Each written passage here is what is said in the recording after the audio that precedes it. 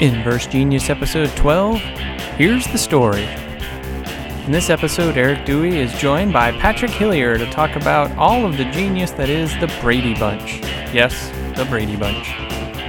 Inverse Genius is sponsored by our incredible Patreons at patreon.com/OBG. Pretty much everything that goes to the Patreon account goes to keep these podcasts rolling. Thank you very much.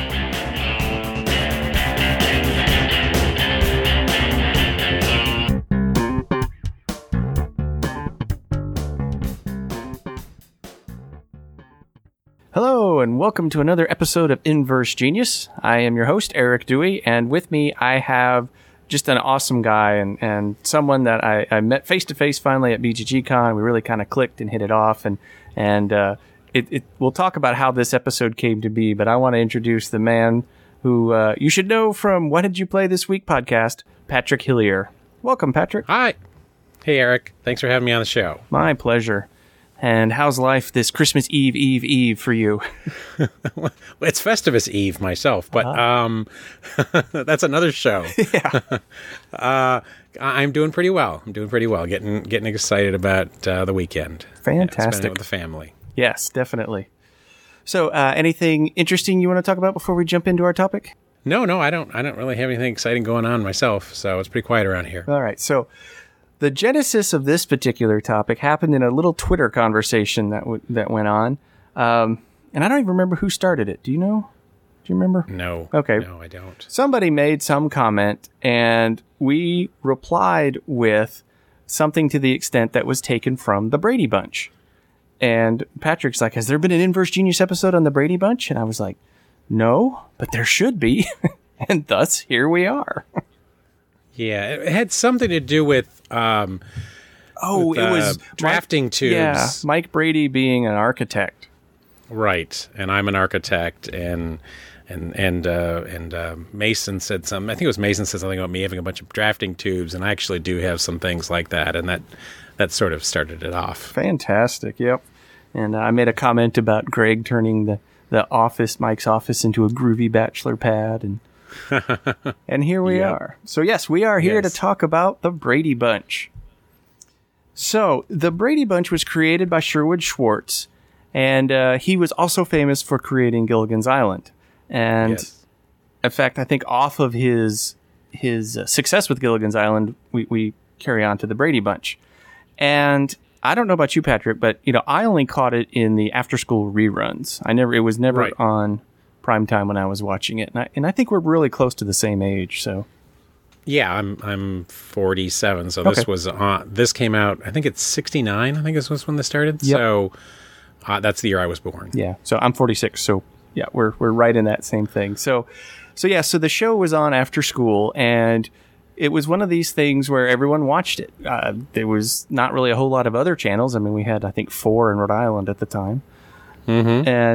And so everybody watched it, and that I think is one of the interesting things about the Brady Bunch is that everybody, certainly of our generation, and I imagine others as well, there are so many things that you know about it, even if you don't remember specific episodes. So, for instance, Mom always says don't play ball in the house.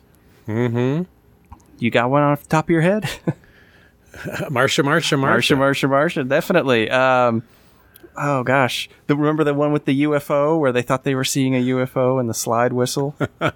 Yes. Oh gosh. And of course I made the joke about my voice changing during the recording, which is of course the great singing episode. Yes, or Marsha or where Jan sees a picture of her relative, her aunt, I guess, and her aunt looked just like her, so now she thinks she's going to turn into, I think it was Imogene Coco. Imogene Coco, yeah, that's great, yeah. Mm-hmm. And the nose. And the nose, oh yes. And the football to the nose. Football to the nose, and the driving contest where Greg and Marsha were trying to see who could drive better, and there was an egg, I think, on a cone. And then... gosh, it's funny. And then the brilliant, I got to throw this one in because it just cracks me up. The brilliant legal defense of Mike Brady. Yes. When his wife had been accused of rear-ending some guy, and he was in a neck brace, and so Mike tosses his briefcase on the floor, it makes a slam, and the guy in the neck brace immediately looks over at it and sees, oh, look, he's really faking it, and the case is dismissed. Yes, yes. I can't remember that character actor. He kind of reminded me of the guy from the Addams Family, but I don't think it was the same person. You never know, because we'll probably get to this in a little bit, but there were so many guest stars on that show that, yes. were notable. Mm-hmm. And so anyway, I mean, that was just off the top of our heads. This isn't, we're not Brady aficionados, at least I assume we're not. No, not at all. I just watched it a lot. That's and exactly what you were saying. Exactly. And so it's a very important cultural touch point, I think, for a large number of people. And I'm kind of curious. I mean, my kids have no concept of the Brady Bunch, really. They do have a concept of Gilligan's Island because we have all of those on DVD. It was my wife's favorite show. So we've watched all Gilligan's Island, but, not so much for the Brady Bunch. Yeah, kind of the same here. I don't think I've ever actually searched out the Brady Bunch. I'm sure we've seen it, one or two here or there. Particularly like I know we've seen the Tiki one where they go to Hawaii. Gosh. If that one comes on, I've got to watch it. No kidding. When I was in college, Vincent Price. Yeah. Sorry. When I was in college, there was a comedian, came to college and he was doing a bit, and he holds up a little tiki thing. He's like, "You know what this is?" And we're like, "Oh," he goes, "This is the idol that cursed Greg Brady." And we're all cracking up because, we haven't seen this episode in 15 years. Yes. But we all know exactly what he's talking about. Mm-hmm. Yep. So the show actually started as a primetime show. Again, Sherwood Schwartz was successful with Gilligan's Island. And it was on ABC, I think. And the first season was a pretty decent hit. And then I believe was on for 3 seasons. I can't remember for sure. Do you think I would have looked this up? Well, they said through 73, so that sounds like 4 years. Yeah, 4 years. There's over 100 episodes. I know that. And one of the things that was interesting about this was apparently at the time, ABC was not a 24-hour channel. There was a block of all things between noon and 1 that they didn't own. For some reason, they never had programming for.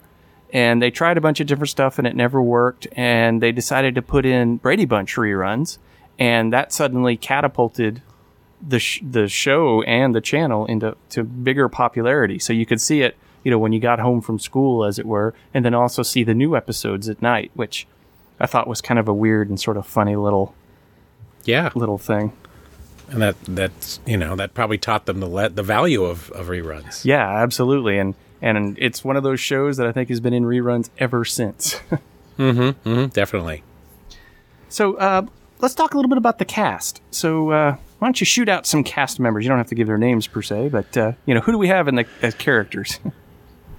Well, of course, there's Mom and Dad, Mike and Carol, who were it was kind of a mystery really about how they had these kids, right? They had 3 kids each. Right. And then they got married, and, there was some mystery about who their backstory was, but they got married and kind of got this mixed family of 3 girls and 3 boys. Yeah, I think they mentioned that Mike was a widower. Right. There's a pilot, they said, that's all sort of explained, but they never explained Carol. They always kept that kind of quiet, and the assumption was she was divorced, but... Right, but you couldn't talk about that sort of thing back then, I assume. Exactly. Yeah. And in fact, that was actually a big deal because this was sort of the first blended family television show.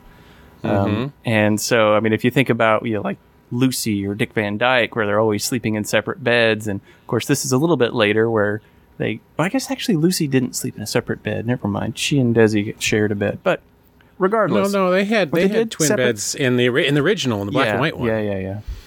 That's right. So, so now we're moving up.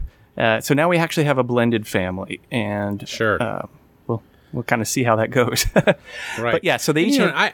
I was going to say I could kind of relate to at least I'm one of 5 kids, so I could relate to the 3 boys, and at one point we all had to share a room. Wow. And it was the 3 boys in one room, and I could kind of relate to Greg and Peter and Bobby, and I'm the youngest, so I'm kind of related to Bobby a little bit. So, gotcha. Anyway. Did you all have the same? All 5 of you have one bathroom to share? Yes, we did. Excellent. Yeah, I grew up. Yep. In a very small house, very tiny house when I was just a little kid, and then when we got older, we had at least an upstairs and a downstairs bathroom. So, well, that's good. Yeah. Well, one of the reasons that the reason I say that is because on the upstairs of the Brady home there was just a single bathroom, and part of the reason for that was to create conflict and to kind of keep everyone sort of. In fact, I think one of the early episodes there was a big fight over. They couldn't get along in the bathroom. Yeah, I remember that. Yeah. There's actually an architecture term for that. It's called a Jack and Jill bathroom. It's in between the boys and girls room. And then, of course, the parents actually had their own bathroom. Yeah. Interesting little bit of trivia. No toilets were in the bathrooms because it was against some sort of TV code at the time. Yeah. It wasn't until, Archie Bunker when that we were able to at least hear a toilet. Exactly. Now I think we have whole shows that are focused on them. Yes. So we have Mike and Carol. Mike is an architect. Carol's a stay-at-home mom, and they each have 3 kids. It was Bobby, Peter, and Greg. There we go. And on the other side, we had Cindy and Jan and Marcia. Right.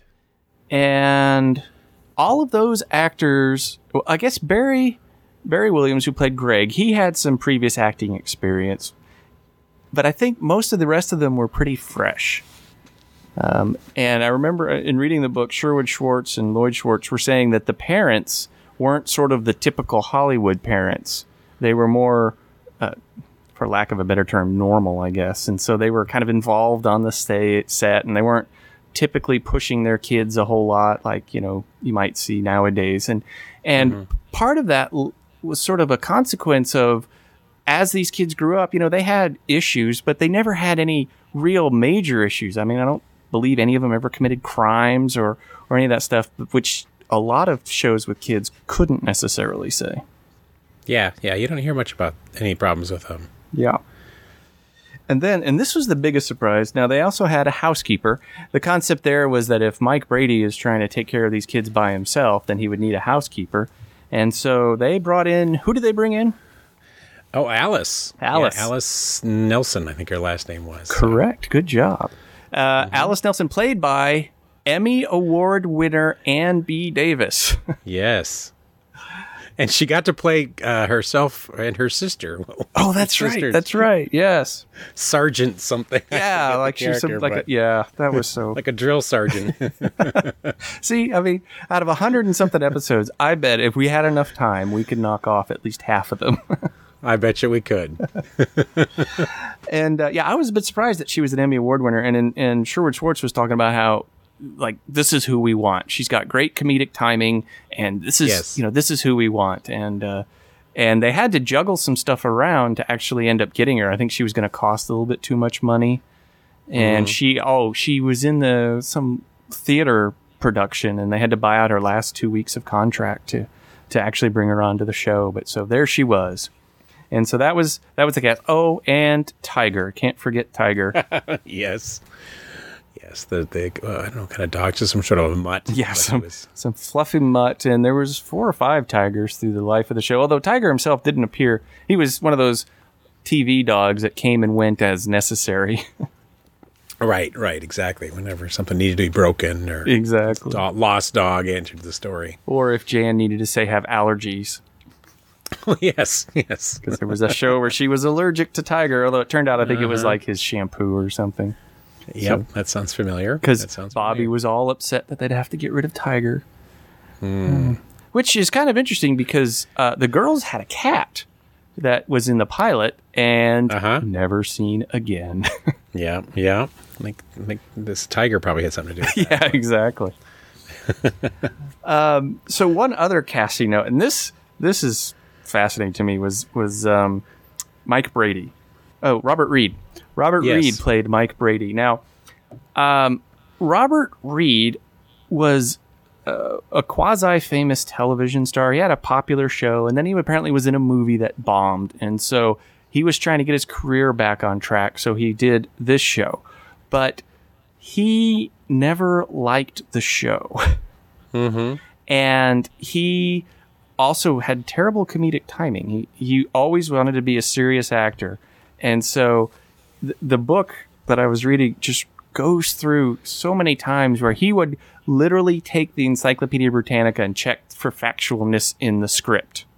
Jeez. So, like, there's one where Alice and Carol are cooking a bunch of strawberry jams, and the script had him come in and say, "It smells like strawberry heaven here." And so he's saying, according to Encyclopedia Britannica, strawberries don't smell when they're cooked. And it was this big debate, and finally Sherwood's like, "Well, can you just say it looks like strawberry heaven?" He's like, "Fine, I can say it looks like strawberry heaven." So, oh gosh. And they both just kind of talk about how, every day there was some sort of thing. And they said he was really good about not doing it in front of the kids. He'd wait till the kids go home. But then it was just argument. So, and I don't know. It's a little disappointing to hear that. But, they said he was fine when he was working. But any other time, it was just always a big mess.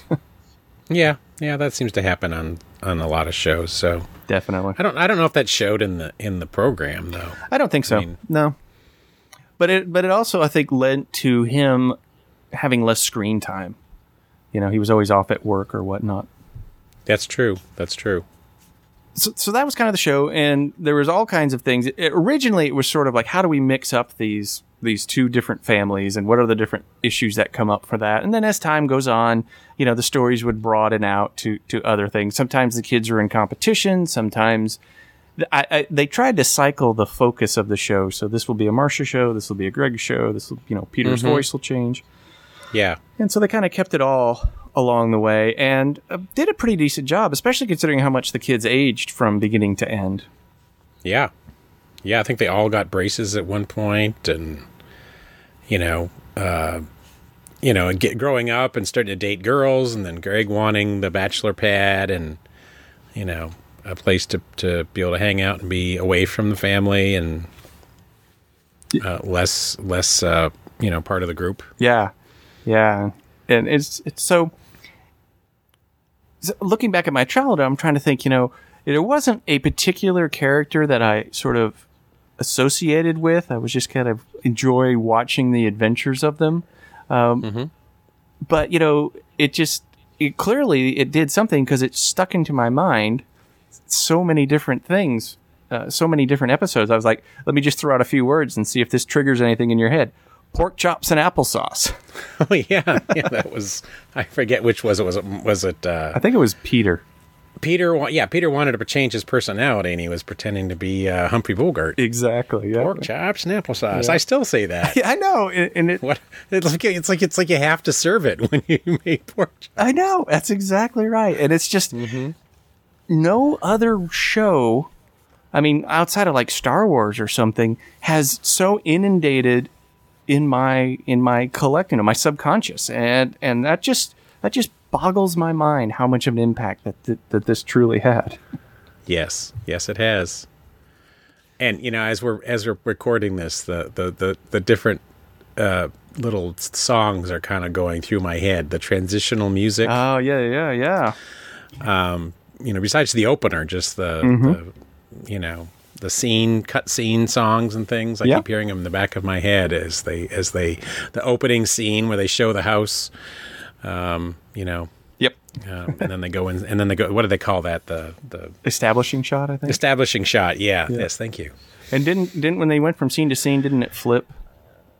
It seems like when it would just kind of flip. Yeah. And actually, the whole opening was mildly revolutionary, because he was trying to figure out how to show all of these actors and actresses in a short period of time. And of course, the order that they come in is extremely important, because it's all negotiated. And they were able to do, there was new technology at the time that enabled them to do that 9 square sort of division. And so it sort of, they were able to jump onto that and solve everything in that way. And go ahead. I was going to say, and that gets parodied all the time. Exactly. Now too. I know that the Simpsons have certainly done it, and certainly sure, tons of different other things where they're all looking around at each other. Definitely. Yeah. And so there was just so many interesting and fun. And then they formed a band near the end. Oh, God. And I was always wondering if that was in response to the Partridge Family. I think so. I definitely think so. Yeah, because they had their groovy clothes. And in fact, I don't know if you've ever seen, but there was like the Brady Variety Hour that, and I don't know if it was a show or if it was a special, but, well, let me put it this way. Sid and Mary Croft from Croft Superstars fans, Yep. they were the ones that did the show, and it was Day-Glow-tastic. Yeah. Those guys were into some wild stuff, so I can only imagine. Yeah.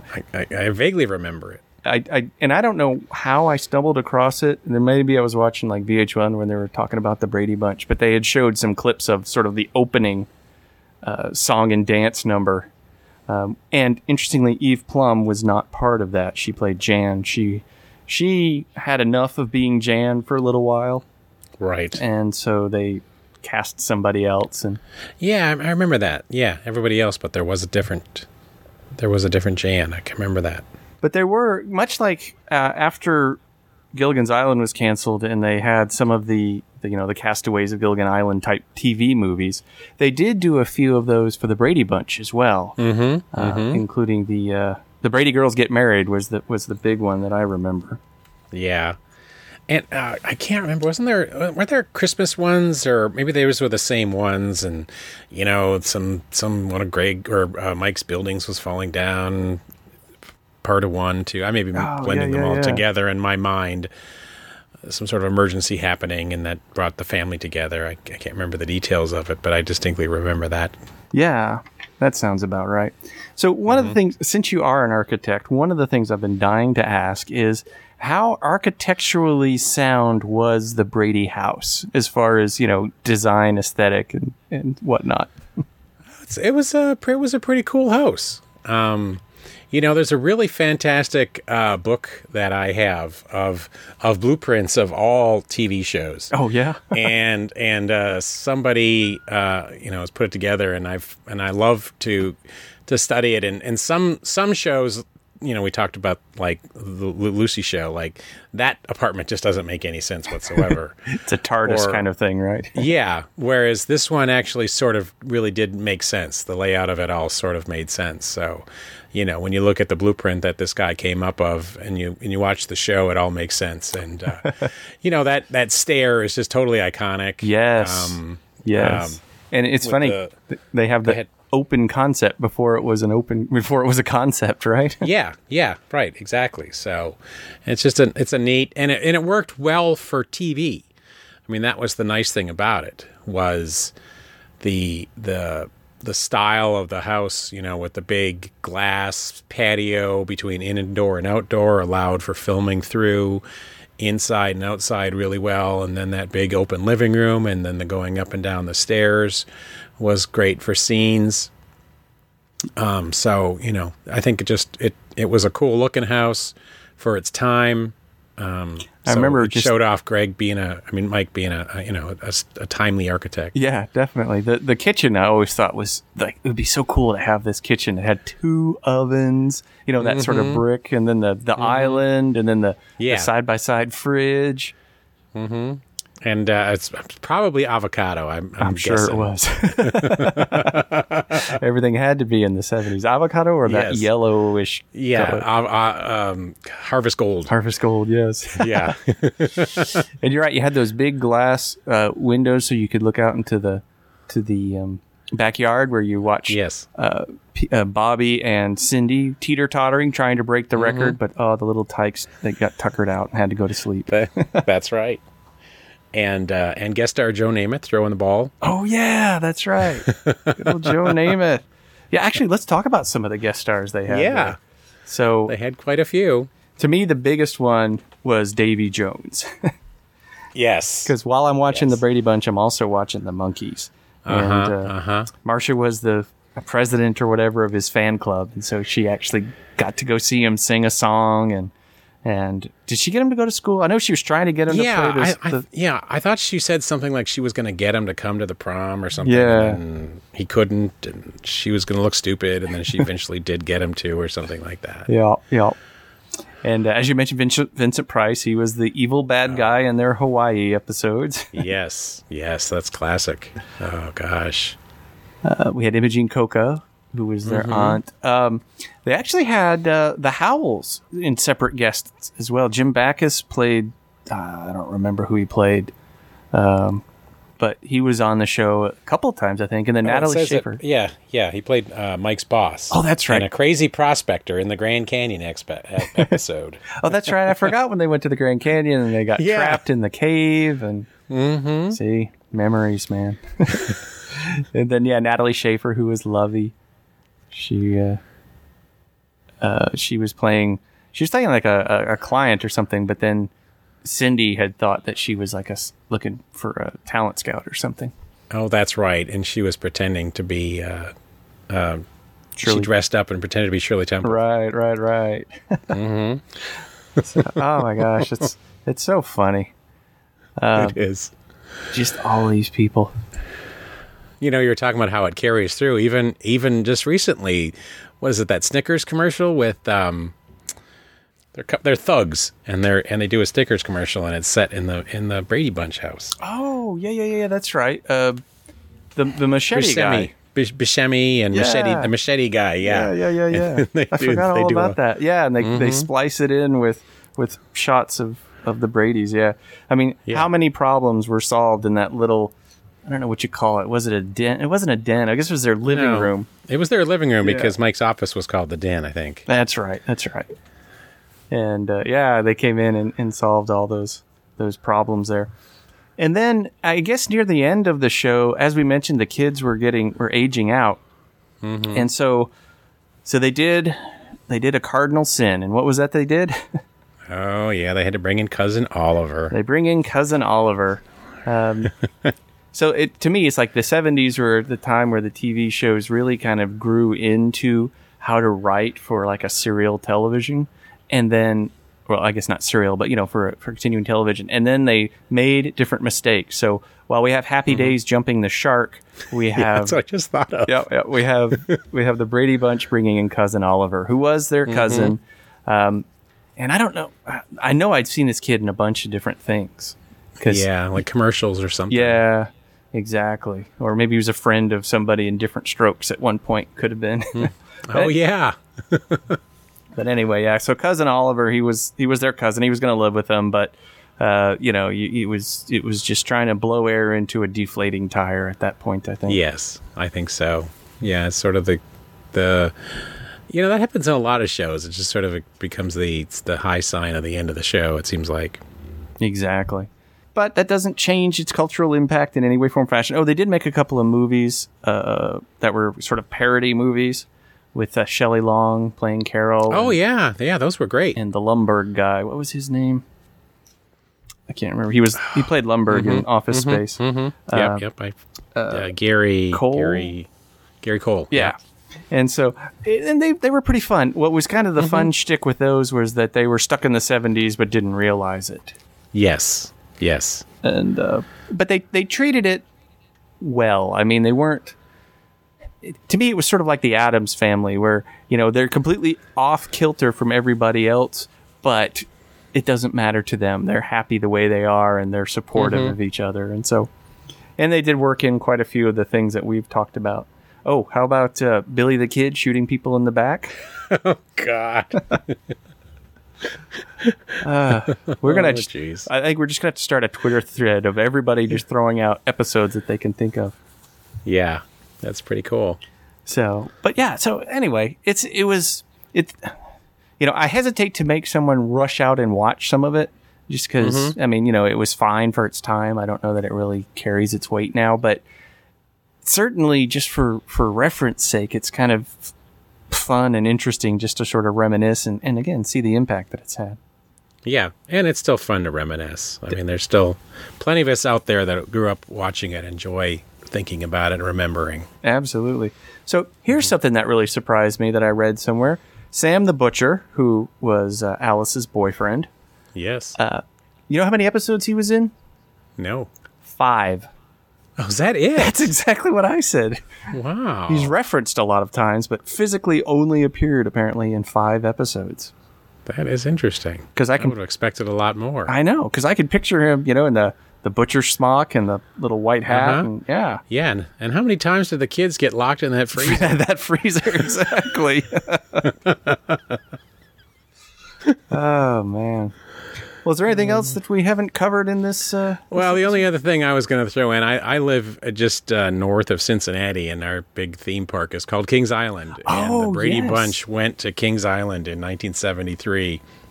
Yeah. And so every time I go there, I think about that particular episode. Now, it's obviously changed a lot since then, but that was a lot of fun. I totally forgot about that.